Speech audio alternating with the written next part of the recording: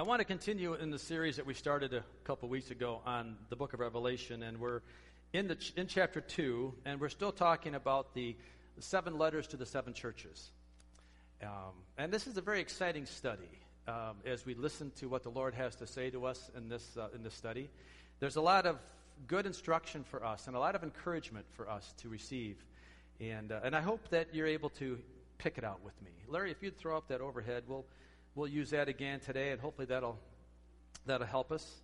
But today we're going to talk about the church of Smyrna. This is the second letter that Jesus wrote to the Apostle John, and we're going to just jump right into this because we've been going through all of this in the past. And these are the 7 churches: Ephesus, Smyrna, Pergamum, Thyatira, Sardis, Philadelphia, and Laodicea. And so we're talking about Smyrna today. Let's read what Jesus says to him. Revelations chapter 2. You might want to open your Bible because we'll be there most of the time. Revelations chapter 2, beginning at verse 8. It says, "To the angel of the church of Smyrna write, these are the words of him who was the last and the first, who died and came to life. I know your afflictions and your poverty, yet you are rich. I know about the slander of those who say they are Jews and are not, but are a synagogue of Satan. Do not be afraid of what you are about to suffer. I tell you, the devil will put some of you in prison to test you, and you will suffer persecution for 10 days. Be faithful even to the point of death, and I will give you life as your victor's crown. Whoever has ears, let him hear what the Spirit says to the churches. The one who is victorious will not be hurt at all by the second death." Let's pray. Father, we thank you for this word that you're going to unravel to us and reveal to us today. God, I pray that we discern properly what you are indicating. We pray, God, that we would hear your voice and we would be careful, Lord, that we would give the right instruction, that we would understand the right interpretation of what this is saying to the churches then and today. We thank you for this. Open our ears and our eyes and our hearts to hear in Jesus' name. Amen. Amen. All right, so the church of Smyrna, the address in the church is to the angel in the church of Smyrna write. So he's talking to the angel. Now, we've said last week the angel represents the pastor or the leadership and is applicable to every person in the church. There is not a message that God gives to any particular person that another person can't learn from. That's the beauty of God's word, is that it may be written for a certain era, may be written in a certain time frame, but yet God's word is everlasting, right? And it's alive, and it's moving. And whenever I get into God's word, you can anticipate and you can expect to hear something and learn something from God. And that's exactly what we're going to do today. And it's for all of us. Even though it's written to this particular angel, we're all going to glean from it. Let's talk about Smyrna for a minute. Let's talk about the city itself. The city of Smyrna was a large, beautiful, and proud city. And it was the center of learning and culture in the area. And it was very proud of its standing as a city. In fact, Smyrna was so outstandingly beautiful that it claimed itself as, we claim Charlevoix as Charlevoix the Beautiful. Smyrna was claimed to be the glory of Asia. They were just that good about themselves, and they were that prosperous, and they had so much going for it. It was a good city, and it was beautiful, and it was proud. And it was rich in trade. The city stood at the center of the road which served the valley of the river, Hermus, and all the trade of that valley passed through Smyrna. When you looked at the map, all of the cities that we're talking about are on a trade route, and they're all major cities. They're all majorly important to the particular area that they're in. But Smyrna was especially wealthy, and its commercial interests were widespread. And they had a great trade there in their imports and exports, and they specialized in their wines. So they had a wine industry in Smyrna that made them very popular of the time because wine was very important in the culture at that time. Spiritually, Smyrna was also a very spiritual city. And we're going to find that spiritual cities and religious cities don't always mean godly cities. We can be very spiritual, we can be very religious, and not be very godly. Amen? Anybody know what I'm talking about on that one? Smyrna, they were deeply committed to idolatry and the worship of the Roman emperor. In fact, one of the cities in Smyrna, called the Golden Street, on that street stood many magnificent temples to Greek gods. I don't even know these gods. Cybele, Apollo, Asclepius, Aphrodite, I've heard of that one, and a great temple to Zeus. So they were very ingrained with religion and spirituality. But at the time, the worship of the Greek gods were kind of dying out, and the real focus was really moving towards emperor focus. And so they were now focusing more on worship of the emperor and even dead emperors in the past. In 196 BC, they built the first temple to Dea Roma, which is the goddess of Rome. And it's the spiritual symbol of the Roman Empire. And they really focused on people. And they focused on the pride that they have in their political allegiance and their civic pride to their government and to their emperors. In 23 A.D., Smyrna won the privilege over 11 other cities of the time to build the first temple to worship the emperor Tiberius Caesar. Smyrna was a leading city in the Roman cult of emperor worship. And that's very important, as we see a little bit later, why Jesus addresses himself a little bit differently than based upon their emperor worship. Under the Roman Empire Domitian in 81 through 96 A.D., he was the first emperor to demand worship under the title Lord. So Domitian he was the Roman Empire that's given to us, that he's the one that banished John, the Revelator, to the Isle of Patmos. It was under that time that John was banished, and probably because John wouldn't bow to him, probably because John wouldn't worship him as he's demanding to be worshipped. Caesar worship after this time became compulsory. It wasn't just the nice thing to do. It was the thing to do. And if you didn't worship Caesar, this is where the persecution came. If you didn't worship Caesar, you couldn't buy or sell. You couldn't do things. You couldn't survive. You had to go underground in some cases. And as a Christian, if you were to declare yourself a Christ follower, you probably were put in prison. You could be killed or severely persecuted. It was not a good time to be a Christian. It was a hard time. But they gave the Christians kind of an out. And this is something that I find fascinating. They didn't necessarily require that the Christian necessarily give up in their worship of Christ. What they did say, though, is that if you as a Christian, one time a year, if you would offer a pinch of a sacrifice, a pinch of incense, and burn it before Caesar and say, Caesar is Lord, you could receive a certificate that would allow you to buy and sell. So it wasn't really that it was saying it's an all or nothing thing. It was just bow your knee once to Caesar. Once a year, you bow your knee to Caesar, and then you can go on being a Christian. So now the Christians have a choice. What are they going to do? What would you do? Would you bow your knee once to Obama? Would you bow your knee once to Caesar so that you could buy and sell and continue your life? Or would you say, no, I have a holy conviction about this, that I'm going to call no man Lord. Jesus is Lord, and I'm going to stick to my guns, and I'm going to stay in a time of clear allegiance to Jesus. You see, so the persecution that came on Smyrna, maybe why we're going to find out that it's so sweet to Jesus, is because these men and women had a choice. And the choice wasn't that they were supposed to give up a lot, just a pinch, just a little bit of offering once a year to Caesar, and all of a sudden I'm good. But what does that mean to the Lord? Man, that challenges my life so much. And what I live and how I live in my society. How much am I willing to give to society to maintain my reputation in the society? And am I pleasing the Lord when I do that? Help us, Lord. Help us.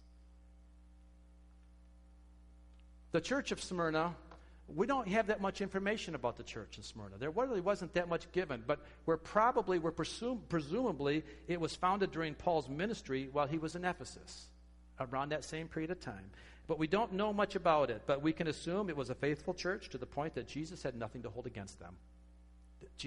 We'll find that this is one of two churches that Jesus did not have a rebuke for. Good church. Bad time to live. Good church. Let's talk about Christ. The description of Christ is the first and the last who died and came to life. Revelations 2, chapter 8. These are the words of him who was the first and the last who died and came to life. Who's the first and the last? What does this description mean? What does it mean? This, first of all, it's taken from the first chapter of the way that John was revealed. It was revealed to John that Jesus was the first and the last. Revelations chapter 1, verse 17. It says, "Do not be afraid. I am the first and the last." And with this description, Jesus is speaking of his eternal nature. He was there at the beginning. He was with God at the beginning. And he will be with God at the end. Nothing predated him, and nothing is going to outlast him. First and the last, he stands alone in that regard. He and God and the Holy Spirit, the Trinity, stand alone in that. Nothing else can make that claim. But there's more to that. He said that he also is the one who died and came to life. Now, this is why this is so important in the age or in the time of Smyrna. Remember, they were into emperor worship. They were into worshiping people. And Jesus declares himself to say, "I was before Emperor Tiberius Caesar, and I will be after him. I will be after all of them. They come and go and they die." But Jesus came as a sacrifice, and he rose again, and he's still living. He is the living God. He died, and he came to life, and that's very important. It may not be highlighted a whole lot here in the Scripture, but for those believers in Smyrna, if they didn't really believe that Jesus died and came back to life, then they're wasting their life. True? They're wasting their life. So are you and I. If you and I don't really believe that Jesus is alive today, then we might as well go live with the world. So our belief structure needs to be the fact that we really believe this. We really appreciate the fact that Jesus is alive today. And he's alive to make intercession for me with the Father, and the Holy Spirit is here, and he's living in me, and he's bringing me joy and peace and a hope, even in the time of intense persecution. Amen. That should give us some excitement. Something in us should rise up and say, "Thank you, Jesus, for that." Otherwise, let's just be a party. Jesus is clearly alive, and with that, we are comforted. We're comforted. What's the condition of the church? Spiritually rich, yet known as the persecuted church. The persecuted church. I don't want to be known as a persecuted church. I like to be a rich church. Jesus says in Revelation chapter 2, verse 9, "I know your afflictions and your poverty, yet you are rich. I know about the slander of those who say they are Jews and are not, but are a synagogue of Satan." Once again, just like in the letter to the church of Ephesus, Jesus is telling them he knows about their condition. "I know your deeds. I know what you're doing, Church of Smyrna. I know your situation. There's nothing hidden from me. I know exactly what's going on, even though through the times that you may feel unknown and uncared for. I know. I'm aware of it all. I know that you're afflicted, and I know that you have lots of problems." Jesus sees their afflictions, and most importantly, he understands what it means to be afflicted and slandered against, of all people. Doesn't Christ understand this? There is no hardship, nothing that you are going through that Jesus hasn't understood or gone through before you did. That's such a comfort to me. That's so nice to know that God understands my afflictions. He understands where I'm at. He understands my tough times. He understands that. There's nothing here that he doesn't know. He understands about poverty. Jesus understands poverty. Remember, he was in heaven first. What's in heaven? What's heaven like? Heaven has got to be unbelievably prosperous. There is nothing of want in heaven, yet Jesus willingly gave all that up and came down to be a mere mortal, to live a mere man's life in poverty. He didn't come to a king's house. He came to a carpenter's home. He worked for a living. He knew what it was like to work with his hands. He knew what it was like to probably not have everything he wanted, but I'm sure he had everything he needed. Amen? good lesson for us as well in that.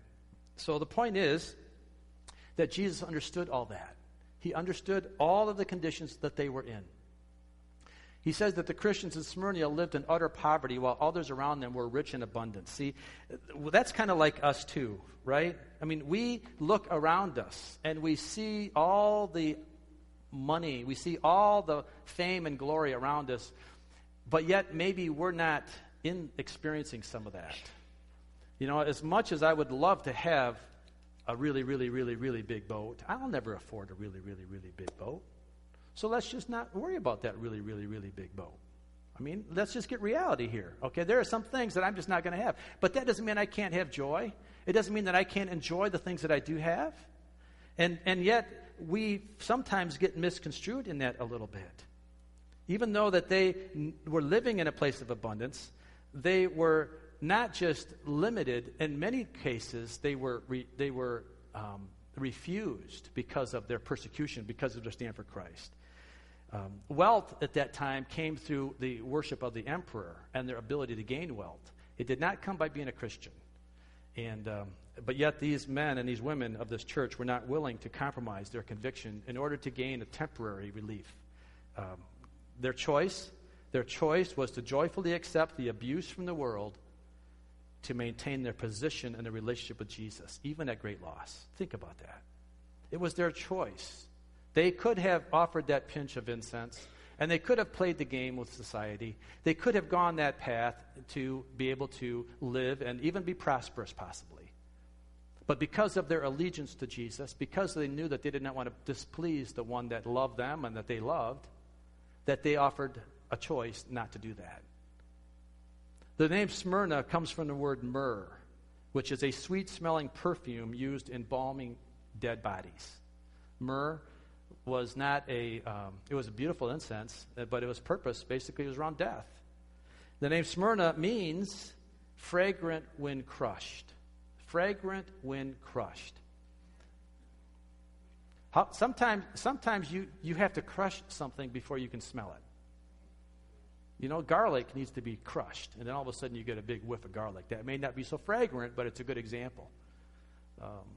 There's some fruits that not until they're crushed do you smell and enjoy the fragrance of them. And I think that this is something maybe we don't understand as our society today. We don't understand the requirement and the need for persecution. We don't understand it. We don't see it. We don't experience it. Thank goodness we don't experience it. But yet, the choice that the Smyrnian people made to accept and keep Jesus as so important in their life that they would not accept any level of compromise, no matter how small, gave them a very sweet fragrance when they were crushed to the Lord. You got to look at that. You got to think of God looking down at his people and saying, "Man, I am so proud of you. I am so pleased with you. All you had to do was just do a little bit of a compromise, but yet you stuck to your guns and you stuck to me and you are holding me as a prime example of faithfulness." And you know, that is a sweet-smelling fragrance to the Lord. Same thing when he looks at you. This morning, if you're struggling in some areas and if you're struggling with some things of compromise, maybe it's in the business world, maybe it's in, should I cut a corner here or there, or should I not do such a good job, and should I take an indulgence here or there? But you say, "No, I'm a Christian. No, I stand for something, and I'm going to let my doctrine speak through my faith and my words and my actions." And that makes you a sweet-smelling fragrance to the Lord. Amen? There's good in that. There's power in that. There's strength in that. These were not the only. This was not the only church, and it's important that we recognize that they were not the only church. There were other churches. Paul mentions here, and he reads to the Hebrews that other churches as well suffered great persecution while they were living out their lives in an uncompromising nature to Jesus. Let's read Hebrews chapter 10. You can read it on the screen or you can turn it in your Bible. But it says, "Remember those early days after you had received the light, when you endured a great conflict full of suffering. Sometimes you were publicly exposed to insult and persecution. At other times you stood side by side with those who were so treated. You suffered along with those in prison and joyfully accepted the confiscation of your property because you knew that you yourselves had better and lasting possessions. So do not throw away your confidence. It will be richly rewarded. You need to persevere so that when you have done the will of God, you will receive what he has promised. For in just a little while, he who is coming will come and will not delay. But my righteous one will live by faith. And I take no pleasure in the one who shrinks back. But we do not belong to those who shrink back and are destroyed, but to those who have faith and are saved. Man, what a great passage. Now, the question is, are we that way? Can we claim that? Are we living our life in that way so that we understand what it is to be persecuted and tested, but yet faithful? Are we that sweet-smelling fragrance? 2 Corinthians chapter 4, 8, we are pressed on every side, but not crushed, perplexed, but not in despair, persecuted, but not abandoned, struck down, but not destroyed. We are given the promises of the Lord if we will only hold fast. Hold fast to that. I encourage you this morning, hold fast. Do what you're instructed to do in God's Word, and don't give in to the compromises of this world, no matter how small they may be. Don't give up. We can be that sweet-smelling fragrance. We can be that if we would only. And then Jesus goes on to say something even more important and more significant. He says, I know your afflictions and your poverty, yet you're rich.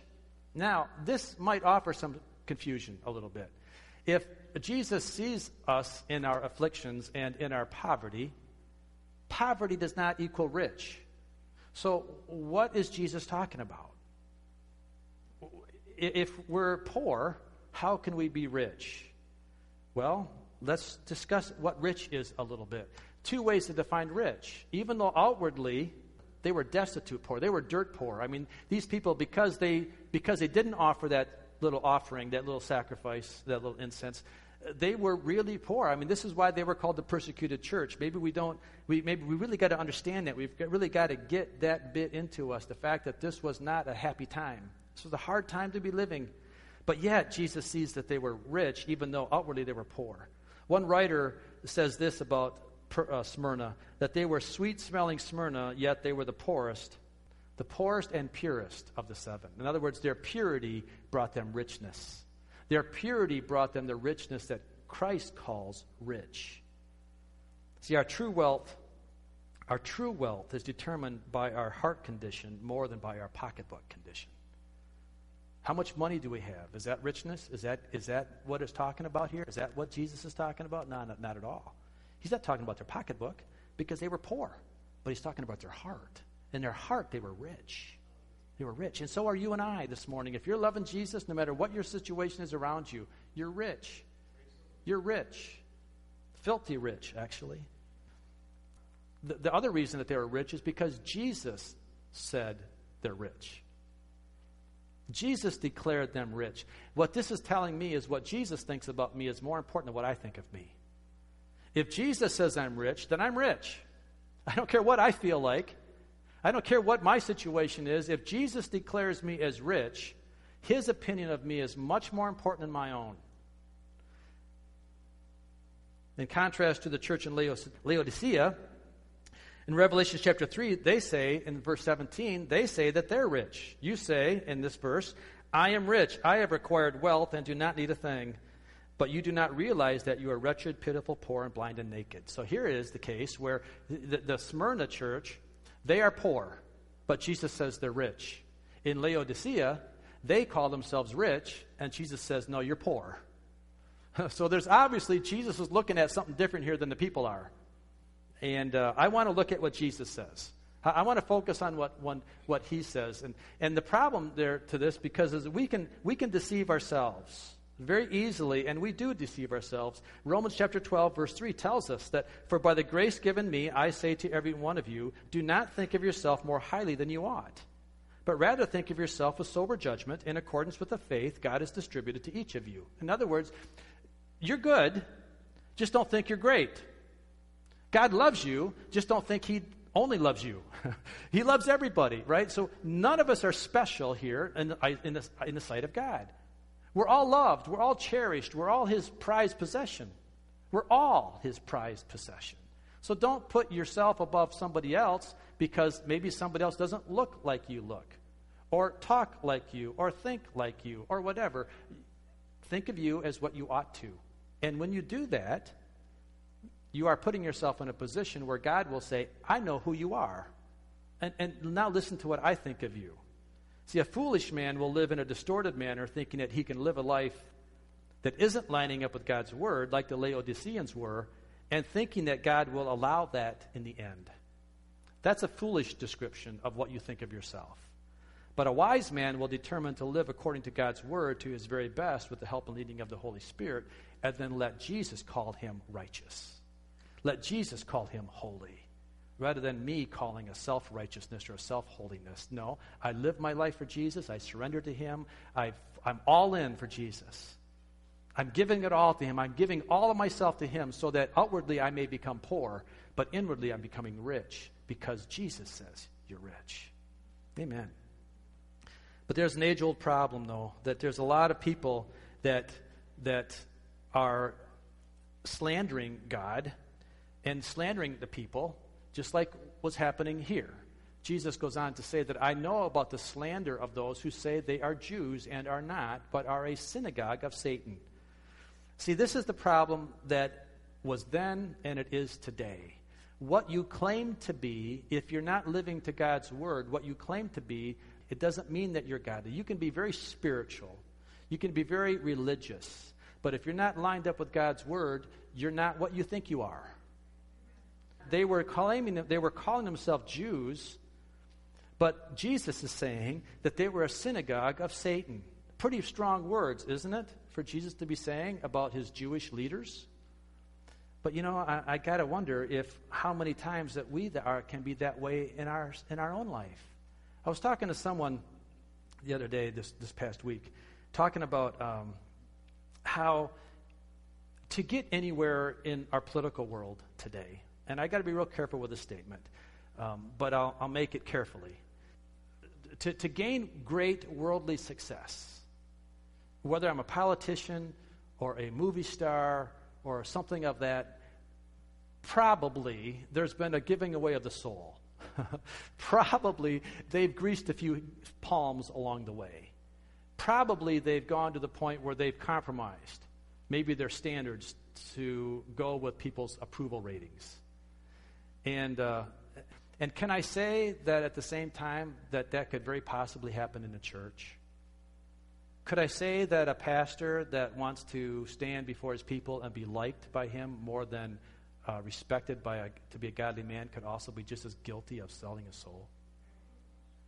Can I say that, by the way, this has no reference to size of a church, okay? But we often look at the big church pastors as being the ones that have compromised. But I got to tell you, there's as many people like me in small churches that can compromise just as much to try to keep the flock. And woe to that man, woe to that pastor or that leader that would do that. And so I don't want to be, I don't want to be accused of the synagogue of Satan. I want to be a godly man, and I want God to see me as a righteous man. And therefore, as we speak God's word, I want those that would see that and understand that and embrace that. And we do this through love. What I like about 2 Timothy so much, and I mentioned this in Sunday school class, is that this is Paul's last letter before Paul is killed, before he's martyred. And, whenever I think of someone's last words, you got to think they're going to be truth.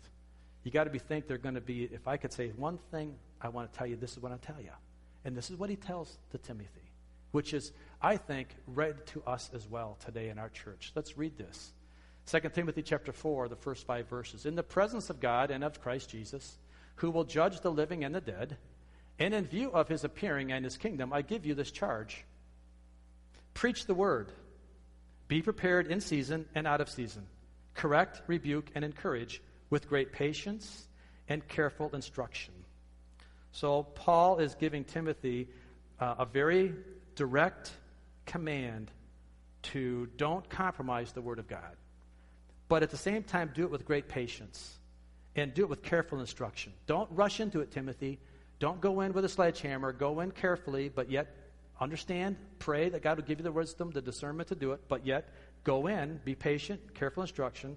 He says, for the time will come when people will not put up a sound doctrine.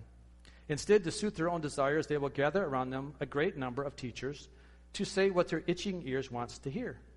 They will turn their ears away from the truth and turn aside the myths. But you, Timothy, you pastors today, you leaders today, keep your head in all situations, endure hardship, do the work of an evangelist, discharge all the duties of your ministry. Yeah. See, if we're going to believe this, and if we're going to live by this, then we have to take God's word for what it means. Not looking for the easy believism stuff. Not looking for this way that I can twist it just a little bit to make it a little bit easier for me to preach and for you to listen to. Let's preach it. Let's teach it. Let's use it for correction, rebuke, and encouragement. Just as what Paul told Timothy to do. And when we do that, you know what we'll do? We'll be blessed. We'll be healthy. We'll be strong. We'll be ready for the Lord to come back. We'll be preparing ourselves as a bride. All right, let's talk about the rebuke.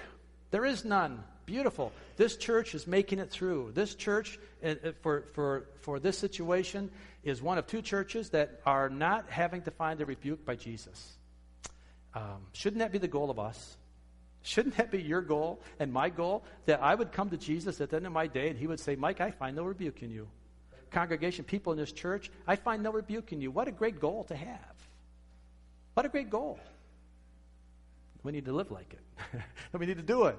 One thing to have a goal, next thing to do it. All right? So let's look at his command. The command from Jesus is given to us in Revelation chapter 2, verse 10. It says, do not be afraid of what you are about to suffer. I tell you, the devil will put some of you in prison to test you.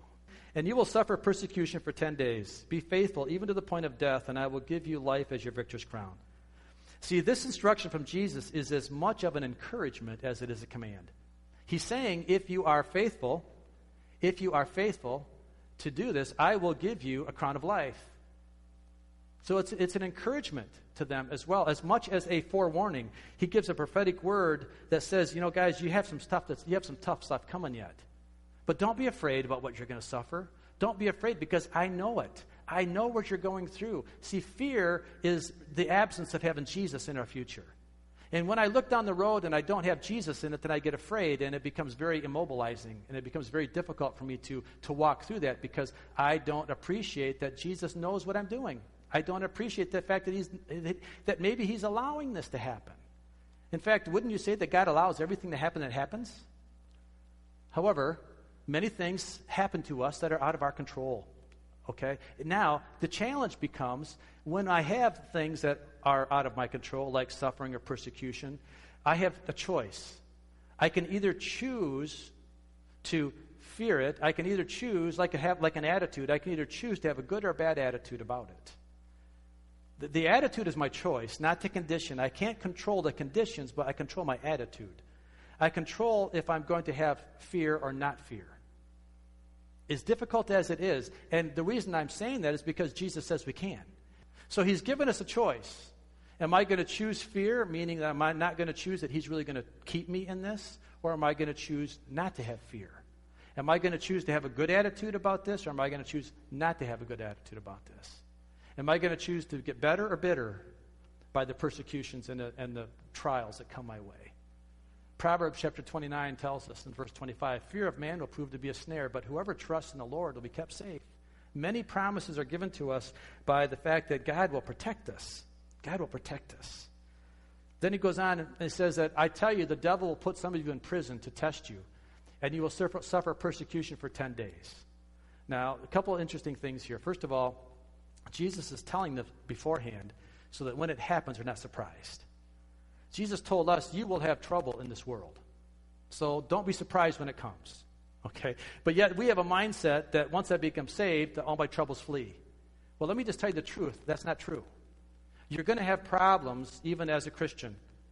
So let's not be disappointed. Let's not set ourselves up for disappointment and frustration thinking that, well, now that I'm saved, all my problems should go away. That's not true. The truth is you're going to have problems in this world. All right? The other interesting thing about this is that God's aware of all these things, and he knows the enemy's scheming. He knows what's going on there. The question is why? Why would God allow this? Why would God allow this? See, if I can control the enemy in the perspective of taking authority over it in the name of Jesus, if I have the power in the name of Jesus to defeat Satan, then why then is Jesus telling them that the devil will put some of you in prison for 10 days? See, something doesn't seem to add up here, does it? I mean, if I have the ability to declare that the devil's under my feet, and I sing all the songs that declare that, but yet the devil has authority to work in my life, let's understand what's going on here. Yes, you do have control, and you have the authority over the devil by the blood of Christ. But at the same time, God uses the devil in some cases to bring goodness into our life through persecution and through suffering. The purpose of suffering most of the time can be to bring us into purity with him, can bring us into alignment with him. 1 Peter chapter 1, verse 6 and 7. And all this, I'm assuming when he says in all this, what you're talking about, in all this persecution, you greatly rejoice, though now for a little while you may have had to suffer grief in all kinds of trials. But these have come so that the proven genuineness of your faith, of greater worth than gold, which perishes even though refined by fire, may result in praise and glory and honor when Jesus Christ is revealed. So the testing that happens to you is not to tear you down, it's to build Christ up. It's to make Christ rise higher in your life. And sometimes our testing has to come to take us down so Christ can rise. Again, are you getting better or are you getting bitter? Another reason for testing is to make us more like Christ.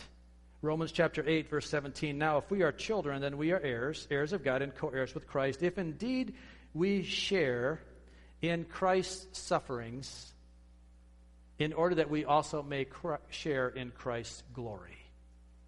Amen? So we are persecuted and tested and tried for purity and then also to make us more like Christ. There's other references. Romans chapter 8, James chapter 1. Let's read James. James chapter 1, verses 2 through 4. Consider it pure joy. Why? Consider it pure joy, my brothers and sisters, whenever you face trials of many kinds, because you know that the testing of your faith produces perseverance. Let perseverance finish its work so that you may be mature and complete, not lacking anything. Then skipping down to verse 12. Blessed is the one who perseveres under trial, because having stood the test, that person will receive the crown of life that the Lord has promised to those who love him. This is exactly what Jesus is telling to the church of Smyrna. I will give you the crown of life when you persevere through the testing and the persecution. He's saying the same thing to us today, and it's a blessing for all of us. And here's the best news, is that it's not going to last forever. He says that if I tell you the devil put some of you in prison to test you, and you will suffer persecution for 10 days. Now, there's lots of discussion over the 10 days. I don't want to get into it. Let me just cut to the bottom line. What this means is that it's not going to be forever. Some say it's 10 years of persecution. Some said it was 10 Roman emperors worth of persecution. I don't know what it was. It doesn't make any difference. What it means to you and I today is that the time of persecution will come to an end. So what you're going through right now, no matter how long it might seem, God's saying, you know what, I know about it, I'm all aware of it, and I have a purpose in it, and it's not going to last forever. And when you come out of it, you're going to come out of it better as a result of it. So therefore, have great joy in it. Have the joy of the Lord in the process of it. It helps us control the fear. It helps us to control the unknowns there, because we know that God is faithful. And then he says, be faithful even to the point of death, and I will give you life as your victor's crown. See, our responsibility in the time of persecution is not to count the days, even though we're tempted to, aren't we? I know how difficult it is. Sometimes we're saying, how much longer can I do this? God, how much longer? I know that. But we need to keep our eyes off that. We need to get our eyes off of that and into, God, I know that there's a time when this is going to end. And I want to come out of this thing proven. I want to come out of this thing pure. I want to come out of this as a golden vessel. You know, I learned a lesson when I was in Colorado. I'm afraid of heights. And we were going to go rappelling. And I was pretty good, I think, of not letting all the kids know how afraid I was. But I was shaken. I mean, I was kind of not wanting to do this. And Cassie was braver than I was. But anyway, so I got up there, and I got on that rappel gear, and, I know I'm safe. I mean, they got this rope here and I have the ability to control my speed, and I'm letting down the mountain. And not only that, but I know that there's a guy at the top that if my rope starts to go too fast, like I'm out of control, then he'll stop it. So there's no way I'm going to fall. There's just no way. But yet I'm afraid. And so I finally edged myself over the edge, and I started to go down, and I knew enough. I didn't look down. I didn't really know if I was 100 feet or 5 feet. I just kept my focus on the rock. And as I was doing that, I would bounce out a little bit and go down, bounce out a little bit, down, bounce out. And I worked my way down the mountain, and I never, ever knew how high I was. And what that lesson told me was, man, that's the way I live my life for Jesus. That as long as I keep my eyes on Christ, He's my rock. And every time I'm watching my feet hit that rock, I know that's stationary. I know I've got 4 feet to go, and I'm not afraid of 4 feet. And that's all I was looking at was the 4 feet. And I never looked down. So therefore, what that showed me was that I don't care what's going on around me. Life can be totally out of control. But as long as my focus is on Jesus, the rock of my life, I have no reason to fear. Therefore, I never felt any fear. Now, I wished I would have looked down now to see how high I was and see how much fear I really would have had. I wish I had more guts to do that. But the lesson it taught me was that, wow, that was a Colorado lesson. That I learned to stay my focus. Keep focused on Jesus, and what's going on around me, it doesn't make any difference. In fact, when I got to the point where I was down to 2 feet, I made a big jump out like I was going to go down, and I hit the ground, and I felt kind of stupid then because, what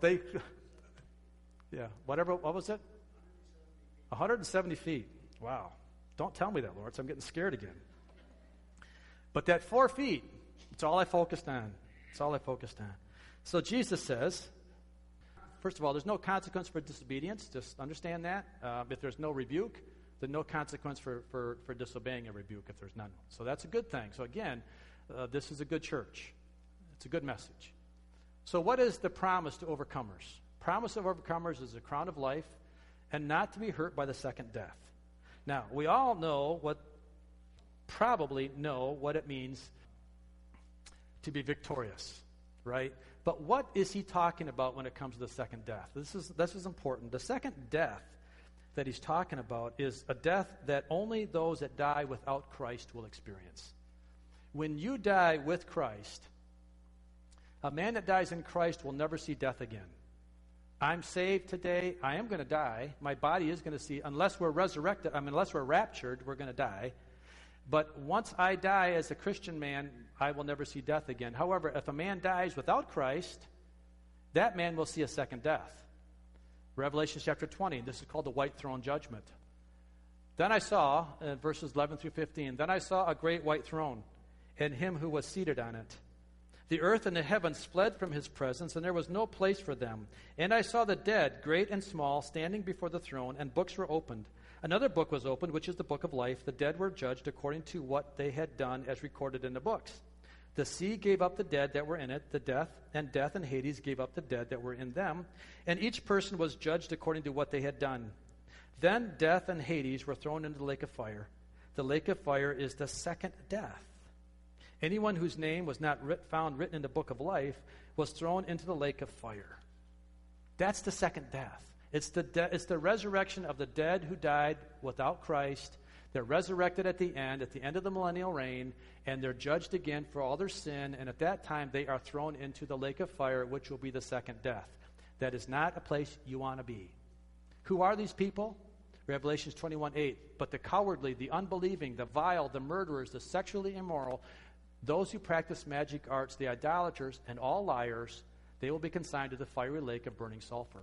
This is the second death. The unbelieving.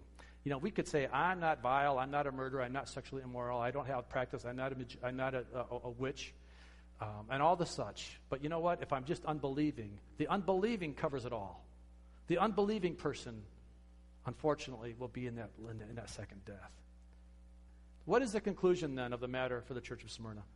The conclusion is that we are to continue on our faith, fully obedient to the Word of God, uncompromising to this world. No matter how small the compromise is, no matter how tempting it is just to give in a little bit, stay faithful, stay true. And when you do that, God's promise is that we will receive the crown of life and that we will not be hurt by the second death. That's the conclusion of the matter. That's what it's all about. It's a good message, but yet we have things to do. We have work to be done. And when we do that, God is pleased with us. He's pleased. Let's pray. Father, I just ask you in Jesus' name to open our hearts and minds. I pray, Father, that you would come and that you would open us to understand really what it means for us. Lord, it's easy to read history, and it's easy to read about people in the past and to see their dilemmas and their problems. But God, I pray that our hearts would be tuned into that, and that we would be convicted as we need to be, and we would be encouraged as we need to be as well. God, that you would help us to see really what it needs for our hearts and our lives. So, Father, I just so thankful. I'm so thankful that you find people that love you joyful. And that, God, I want to be that sweet fragrance. I want to be that person and that church that, God, that reveres you and worships you and is a sweet fragrance even under some persecution. I pray this in Jesus' name. Amen. Amen.